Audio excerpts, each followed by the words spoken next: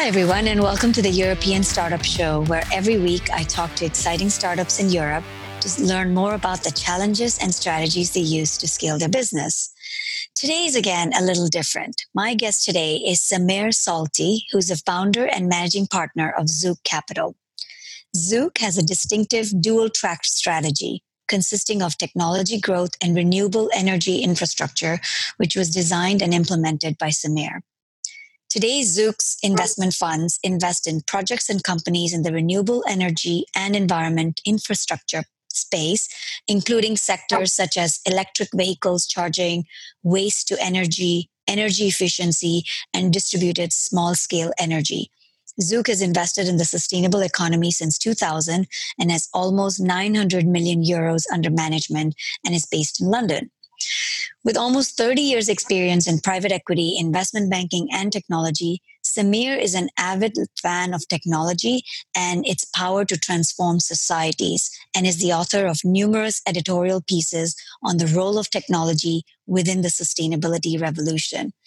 I am really delighted to welcome Sameer to this conversation because sustainability is an issue that I think a lot of people care about in today's world. So welcome, Sameer. Thank you, Anita. Good to be here with you. So Sameer, I would like to start off with a little bit of your personal journey and your interest around sustainability and the premise with which you started Zouk. My journey started in Lebanon when I was growing up. At 16, I left the country where it was during the war, suffering from a lot of resource scarcity. So we learned to care for each other, and we learned to do a lot of volunteer work and to manage resources very efficiently. That stayed with me when I went to the US and I did my formative years in studying and working. And that was the root of my interest in sustainability and having impact on the world and the environment around us. I spent about 13 years in the US. I studied undergrad and graduate. I worked in technology for 7 years. I worked in finance, and then I moved to London with finance jobs at JP Morgan. And then I set up Zouk in 1999 to focus on technology. And sustainability has been one of the early areas we focused on with the carbon neutral company. Nice. So when you talk about sustainability, it's quite a broad term. So is there any specific areas within sustainability that you're particularly passionate about and that you focus on within Zouk? You're right to say that sustainability is broad and different people interpret it in different ways. I actually use a very wide range interpretation of sustainability, and it's my own. I define it in asking 5 questions. Whatever you do, is it good for me? Is it good for my family? Is it good for my community? Is it good for the country? And is it good for the world? And if it's not good for any of them, then it's not sustainable. Because whatever we do has to be aligned in terms of the interest of the individual, as well as the people we care about, our family, as well as our community, whichever way you define community, and to the world. You can't be caring about one thing and not the others. And that starts with the environment. And we learned a lot about what does it need to take care of the environment and take care of our earth where we live and inhabit. But to me, sustainability goes beyond that. It goes into implementing the principles into every aspect of life, in the political life, in the legal life, in the business life, the professional, economic. And I see it as a foundation for the future and the future world. Well, Sameer, it's very inspiring to hear you say that. And I know that today it's more mainstream sustainability, and there are lots of funds, both big and small, that have a focus on impact and social causes and sustainability. But I'm imagining 1999 not to be one of those years where people are thinking about sustainability as a place where you can make an impact and potentially make money for your investors. So curious, when you started this venture and focused on these aspects, how did you convince your partners and investors to come along with you and do good and also make money? What's amazing is a lot of investors had interest in the topic, even at the time in 1999. And we started with an investment in a carbon neutral company. Today you hear the word carbon neutral, and we helped support two entrepreneurs in launching that business and creating the biggest brand globally in carbon neutral. The way we thought about it, we thought that we need to limit emissions, but there was no regulatory environment at the time for it. So it was voluntary. And the best way to do it is to create a marketplace. So our initial thinking is we create a marketplace for trading carbon credits, and not directly, but indirectly with the companies, with the clients. And we thought that if we can achieve that, then we can really build a big business on the back of it and do good. And that's how we started. It wasn't easy. It took years, but we managed through it. And some of the investors were really strong backers of it. I see. Interesting. When you and I were chatting about this podcast, you talked to me about not just your passion for sustainability, but also your personal passion around education. And it's one that is probably near and dear to a number of people. It's something that I am very interested in, having two kids myself. And I think given the situation that we're in with the current pandemic crisis, it's probably top of mind for a lot of people. So I want to focus the rest of the podcast to talk a little bit about the education sector, the big trends that are going on, and the opportunity that exists for entrepreneurs. It's very interesting to create a segue from sustainability to education. And let me explain how I view online education as a critical part of sustainability. When we were immersed ourselves over 20 years in sustainability, we became to understand the drivers and the impact on the world beyond just the climate change. For example, technology, as exciting as it is, and as a big believer as I am in it, is taking a lot of regular jobs away, creating new jobs, but taking a lot of jobs away. What's happening is things are moving so fast that there isn't enough time or capacity or traditional ways to educate and train people for the new future. So the only way to do it is online education. And when I look at sustainability, I came to the conclusion that one of the top priorities is online education, to retool people en masse to be able to take care of the future world we're living in. It's not just about saving travel to a building and having physical building, but how do you prepare the new generations for the future, including training them in the principles of sustainability, but also in the principles of technology to be applied to everything we do. So that's how sustainability, in my view, is linked to technology, to education. But for me, education has started a long time ago. I grew up in a household where education is a priority. And getting an education, and a good education, is that the top number one thing you do at all costs. So this is where I went to the US and focused on my education. It cost me a lot of money. I worked and studied during that time in the US. But focusing on undergraduate and graduate was a key aspect. What is fascinating for me was when I was doing my master's at MIT, I was in a business school, and everybody was doing a business plan for a different kind of business. I actually decided with a partner to do an online thesis on education, the model of MIT to be implemented in the Middle East for technology and management, and to act as a venture capital hub in the Middle East. But what was interesting about that is I called it the virtual campus. So even in 92, 93, I thought, why replicate physical teachers? Why replicate all the knowledge that was developed in the US and the top universities? Why can't we link through the internet to MIT, Harvard, Stanford, and the top universities, and leverage all of that knowledge and create a virtual campus that is foldable? Because of the war in Lebanon, I figured, you can't build a building that will be destroyed. A physical building will be destroyed, but knowledge won't be destroyed. So the idea was a virtual campus that is actually foldable and taken away and virtually connected to all the data centers of education around the world. So that's how I started with the virtual campus in 1992. Wow, that's really ahead of your time. 1992. That's, I think, even before Amazon started. So you're quite ahead, and you obviously have been thinking about this for a long time. Before we get into the details of where you are today, wanted to just take a moment to talk about the education landscape.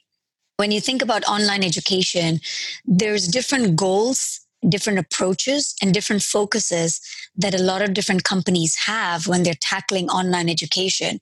There's the Udacities of the world that are much more around skill-based gaps for companies. There's companies that are more focused on the learning problem itself and making learning available to people that don't have access and now can because of technology. So curious if you can just take a few minutes to give our audience some background on the online education landscape, the way you see it, and maybe a little bit about where you think the opportunities are for technology to really make an impact. So the world of education is probably one of the biggest areas that exist in terms of opportunity for impact and for business. It's a $7 trillion industry globally, depending on how you define it, from high-level educations to high school education, tertiary education, K-12, nursery level, and skill-based training. So education is wide and deep in all aspects. What is very important is that we are living in a world where lifelong education has become very important versus having a certificate and being able to do something and stopping at that point. So I encourage all aspects of education in every part of the world. But what's important to me is two things. One, the speed at which we can retool people and preparing people for the future and future generations, and creating an opportunity for low-income countries to be able to catch up and ramp up their education capability, because that's the only way we can create social equality and wealth around the world. So those are drivers. And this is why, even when I was at MIT, I did a nonprofit work at the time, helping a phenomenal social entrepreneur to create an organization called Artists for Humanity, where after school, we would take poor students and teach them how to learn art and become artists, train them in art, and then engage them in a positive way in the society and the social environment. And that is quite valuable. And that's education as well. So it's not just the degree education that we think about. And then later years, I participated and partnered with an organization called World Links, which is an offshoot of the World Bank. I eventually became the chairman of it, where we would go to developing countries and partner with the Ministry of Education to train master teachers to integrate technology in the education process. So we train teachers to use technology in the education process, to teach students how to do research, how to learn, how to do their analysis. And then they would train other teachers and to be able to bring those countries and their education process into the 20th and 21st century. But what I realized that unless you do it for profit as a social venture, you can't scale it to the level that one should scale it. You can't spend a lot of time and resources trying to raise money for it. Already the world, even in the developing countries, spends a lot of money on education. It's a question of directing those resources in the right, most efficient way and the most high quality way to really have the biggest impact. Yeah, no, I think you're right. So if I understand correctly, you're saying there's opportunity across the board when it comes to online education. You're specifically focused on online education that can impact the broader society as a whole, specifically around low-income countries. The model is not just targeted towards people who can just pay money, but also people that don't have access today to good education. Is that correct? Yes, and there is more to that. Let me take you through the successful experience we've had in South Africa in a company called Get Smarter, where there is a small investment company within Zouk called Digame, focused on the Impact Africa technology, Impact Africa investing. I went to South Africa and I asked, is there an online education company there? And I was very happy to find out that there's a company called Get Smarter that never got funding from an outside. It was self-funded and was able to achieve something that no company in the world has achieved, which is a 93% graduation rate of an online professional courses education. What grade was it? On professional education. Okay. So people who want to switch career, they want to take a course in AI or cybersecurity or fintech, and they want to use it and leverage it to actually shift their education capability and their certification for the jobs. And at the time, Coursera and other companies around the US and the world had a different model called the MOOCs. Yes. Where they were a supermarket-like type of education offering, but the graduation rate at the time was really low, 3-4%, because people weren't engaged and it wasn't interactive.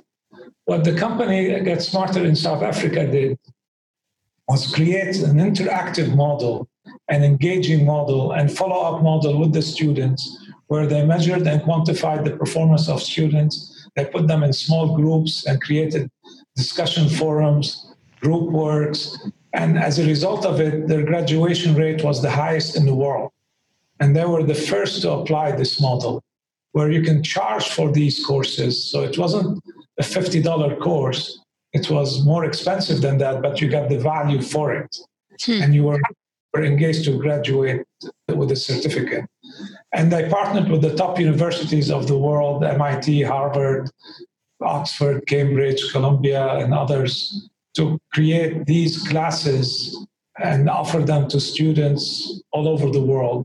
Eventually, they sold to 2U in the US very successfully. And today, they probably educated over 200,000 people. Wow, that's amazing. So I think you touch upon a very important core challenge that we're hearing, I am seeing with my children, which is motivation around online learning. I see my kids, they're online school, but they're not as engaged, they're not as motivated as if it was a physical interaction. There was a recent survey actually conducted in Florida, grade 6 through 12, around the online education experience, and they said 52% of the students don't feel motivated to complete distance learning assignment. So what you're saying about Get Smarter and what it achieved seems really phenomenal. What was the secret ingredient, or what is it that they did to get engagement that seems to be so hard to do online? So I want to talk a little bit about Get Smarter, the founders of Get Smarter, and how it led to the current focus of Valenture, an investment that I'm a founding investor in it. In Get Smarter, they had to do more to be able to sell the courses. So just putting the courses online wasn't enough for people to pay for it. So they were driven by the business model and by the ability to really provide them something really valuable, an interactive education where they emotionally engage the student in the education process, where the learning has been increased, as well as the certificate at the end of it, as well as the interaction with the cohort. And that's what they did differently. And that model has been learned and developed by the US after Get Smarter really led the path in it. But what's fascinating about Get Smarter is the two founders, entrepreneurs who are brothers, who are amazing in their own right. And one of them is very passionate about education, called Robert Paddock. And I got to become very close with the two brothers, and specifically Robert. We stayed in touch after they sold their business to 2U. And we kept talking about how do we have the biggest impact on education today. There will be a lot of business models for universities and online training, skill-based training out there. But we wanted to tackle the most important area, which is K-12, where K-12 teaching has been the same for hundreds of years in terms of sitting in a classroom behind a desk with a teacher giving instruction. And when we thought about it, we thought that we could have the biggest impact by creating Valenture and Valenture Institute that changes the way education is delivered. And the heart of the offering is the following. Historically, good education relied on a good teacher or a great teacher. If you happen to have a great teacher, you were emotionally engaged and you were attracted to the subject, and that teacher was able to extract that excitement from you and really channel the energy toward the topic. But to be able to do that, you have to be a subject expert, you have to be an advisor, you have to be a mentor, you have to be a teaching delivery person, you have to be a paper grader. So you have to do a lot of job, and this is why it's difficult to find good teachers. What we thought is to break the education process into components where we specialize the learning design separately, where how to teach is done before the teacher walks into the classroom.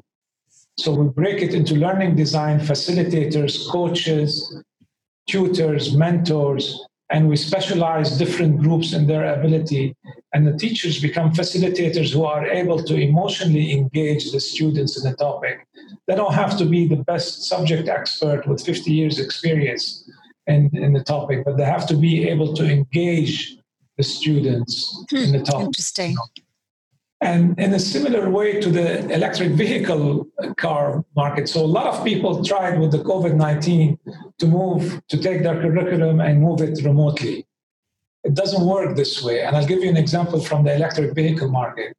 In the old days, the traditional car manufacturers would take an existing car design and try to put a battery in it and turn it into an EV. But that didn't go very far, because to create an electric vehicle, you have to redesign the car from scratch with a totally new thinking for an EV car. And that's what they're doing now. They're designing separate models, separate design, separate performance, separate measurement in the EV car. And the same is needed in education. You can't take the traditional model and really just turn it remotely. We differentiate between remote education and online education as a result of it. Online education has to be redesigned in the way that you can deliver it efficiently so we can scale, because our objective is to create the largest school in the world and to have the highest impact in the world in this segment of education. So when you say K through 12, it's the entire K through 12 that Valencia Institute is catering towards. Is that correct? Today it's 8 to 12, 8 to 13, and very soon 7 to 13. Okay. That stop us from thinking, how do we engage earlier years through online and physical? When we talk about online education, doesn't mean necessarily that it has to be 100% online. For certain early years, there is a physical type of environment that is needed for sure, and an emotional encounter that is very difficult to replace. But we believe that the years 7 to 12 or 7 to 13 can be done fully online or in a blended way. It could be partly online, partly physical, but the education itself is delivered online, and maybe provide in a physical environment, a co-working space, for example, not a traditional school environment, where it could be small cohorts, not a big school, where you can interact with colleagues from the same physical area or globally. Right, right. If I think about that age group, the thing about schools is it doesn't, like you said, just provide education, right? In some schools, meals are provided for low-income cohorts of students. There's other elements that a school provides if they're working parents, the children are at school in a safe environment. So is there a specific target or demographic that you're looking at for the online education initiative? The whole world is a target, and let me explain that. We believe that we can deliver superior education through online education. And online education doesn't mean it's exclusive from physical environment. You could be in a school, but learning online or online delivery. And the difference with that is the data analytics that wraps around the online education that is able to measure the student emotional engagement in a topic or a classroom that you couldn't do that before. Before, you would sit in the classroom and be taught by a teacher, and the teacher would judge, are you good or bad, or what their perception of you is. But in today's world with online education, we have data points that can tell us how engaged is the student in the topic, what level are they at, what can we do to help them in the process. And we can deliver that at a fraction of the cost of a traditional education sector. I see. The world spends a lot of money on education, but it's not necessarily the most efficient education delivery. So we can deliver the highest quality of education with the highest impact at the lowest cost possible. Interesting. And what about people with learning disabilities? Does it cater to people like that? Very important point, because that online education can accommodate for that. For learning disabilities, for exceptional students who want to move fast, who want to absorb a lot of information, why should that be held back? For students with disabilities, we can measure what works and what doesn't work with them. For students who are being bullied in an environment, this is a great safe environment for them. So what it does, it provides the flexibility for the future world of education of the highest quality at the lowest cost possible. Interesting.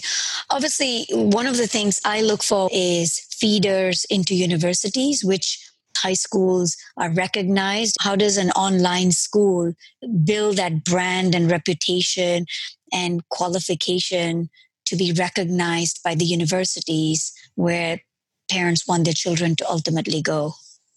That's a very important question. But let's look at it, let's step back and look at it. University is an important traditional thing that people aspire to go to, and not everybody went to universities. Big percentage of students didn't end up going to universities. What we want to do, two things. We want to be able to deliver the highest quality education to go to the best universities, but we also want to deliver an education that allows people to go straight into the workforce. My ideal scenario, my dream, is that a student in high school can actually earn their own fees by doing design, coding, advisory online, while they're still in high school, learning how the real world operates and generate income for them for the real world. And their skill set could be used in the world, and it's not necessarily depleted by actually going to university. But going to university, there's an edge by going to Valencia Institute, and that's the data that we have on a student. So instead of having a certain grades that is delivered to university, AAA, and everybody is getting A's nowadays, we can actually qualify the engagement of a student and what's special about them and what's special about their personality. And that takes time. It's not an easy and deliverable something overnight, but we hope that we can deliver to universities something that they've never had before, which is the Valencia Institute data sheet that is holistic and cumulative on a student beyond just the grades. So where is Valencia Institute in terms of stage of development? Are they in pilot in certain countries? Where are you in that journey today? So I invested last year, and Rob is the CEO and the founder of it. And we partnered in launching it. And the first cohort was launched in January this year, before COVID. And how is it doing? It's doing amazingly well. And it has a three-pronged approach. It has the direct online. It has the boutique campus, where it's a small cohort in a physical co-working type of space. And we have the Connect Ed program as well, where we go to school and say, give us your education program. You can take care of the physical activities that you want to do or special purpose activities that you have in your school.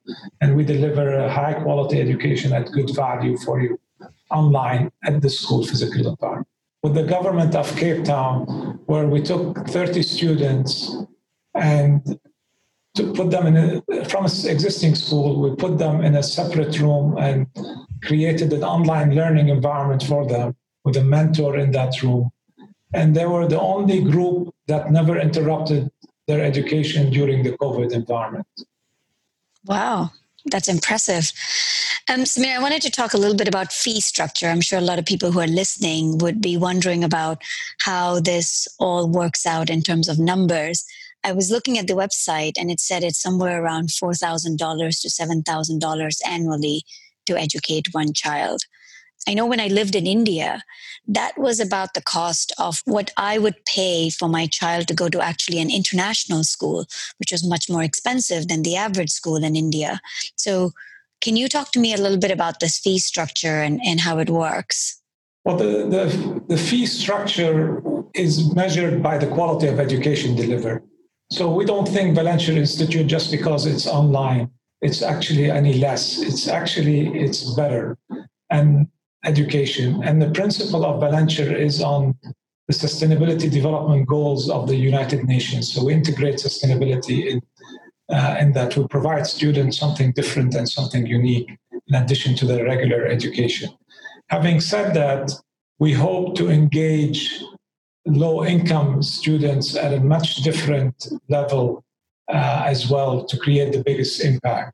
But what you're getting with Valentia is a superior education with bigger impact on the life of the students for less cost than certain private school charge. Well, it definitely sounds like an initiative that you've thought through a lot and that Rob has thought through a lot. What are some of the challenges you're seeing? What do you think are the biggest challenges to making online education a success? So one of the challenges is the ability to really understand what it means online. A lot of people confuse remote learning with online education. And remote learning is by taking a teacher from existing classroom and putting them in front of a screen and say, teach. Right. That doesn't, and no wonder we see frustration, not just frustration from the teacher side, from the parent side, because the parents are saying, is this what we're paying for? It's actually questioning the whole education value that they're getting as a result of the fees. So the challenge is, how do we get to scale quickly enough to convince people that this education is of higher quality and higher penetration into the students' minds to be able to grow faster, better, and with higher standards? I see.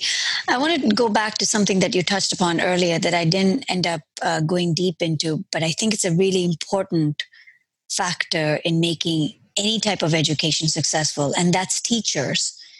How is the online education, and specifically the initiative you're spearheading, going to attract the teachers that inspire and that can make a difference and that can impact education? How are you recruiting teachers for this?